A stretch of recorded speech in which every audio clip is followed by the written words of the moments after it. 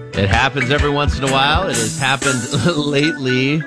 And that is small airplanes and pilots running out of fuel and landing on an interstate. But this one has a little extra twist. A 35-year-old student pilot ran out of fuel on Friday while flying without an instructor. Yeah. And had to land a single-engine plane on the interstate near Kansas City, Missouri. And it turned out he was drunk when this whole thing happened. See, you can't be unsupervised, sir. Drunk driving isn't the worst thing you could be doing out there. Drunk flying, bit more dangerous. Yeah. Some student pilots can fly by themselves as long as their instructor okays it. Isn't that wild? Yeah, that's pretty much a trip. I was like, why is a student pilot up there by themselves? That's a lot of responsibility, isn't it? But it's not clear if this guy's instructor actually okayed him to fly solo or not. Sure, but probably not. And obviously flying while intoxicated, definitely not okay either way. No, as a matter of fact, that's illegal. This whole thing went down around 2:30 in the morning. Okay, there's right there. Which is when you would expect this to happen in a car, right? Yeah, but also you would expect the instructor not to know about 2:30 in the morning. Yeah, exactly.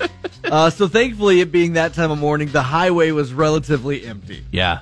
So he managed to land the plane without hitting any cars. Okay, did he put the bird in? He did crash into a guardrail, but only suffered minor injuries. Then a truck driver used her big rig to block the road so that nobody would crash into him. He did a maneuver.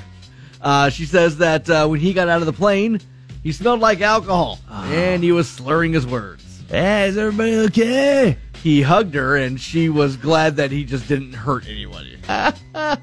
He got real close, all up in her face, and she was like, "You smell like booze, mister." Yeah, he smelled like booze. He was slurring his words. He was all emotional, giving her hugs. Yeah, well, yeah, because he's like, "I should be dead. I'm alive. I'm drunk, but I should be dead." Turned out that he had flown from Kansas City to Florida the day before and was on his way back when he ran out of gas about 25 miles from the airport. Damn, dude, that's far. Cops found a small amount of pot, so he might have even been drunk and high. Oh, dude, this guy. They also found a gun on him, too. Trifecta. He's facing a bunch of felony charges now, including possession of a controlled substance, felony possession of a firearm, and operating a vehicle while intoxicated. Wow.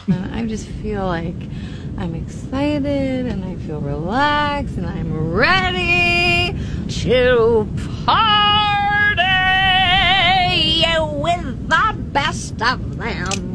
And I'm gonna go down to the river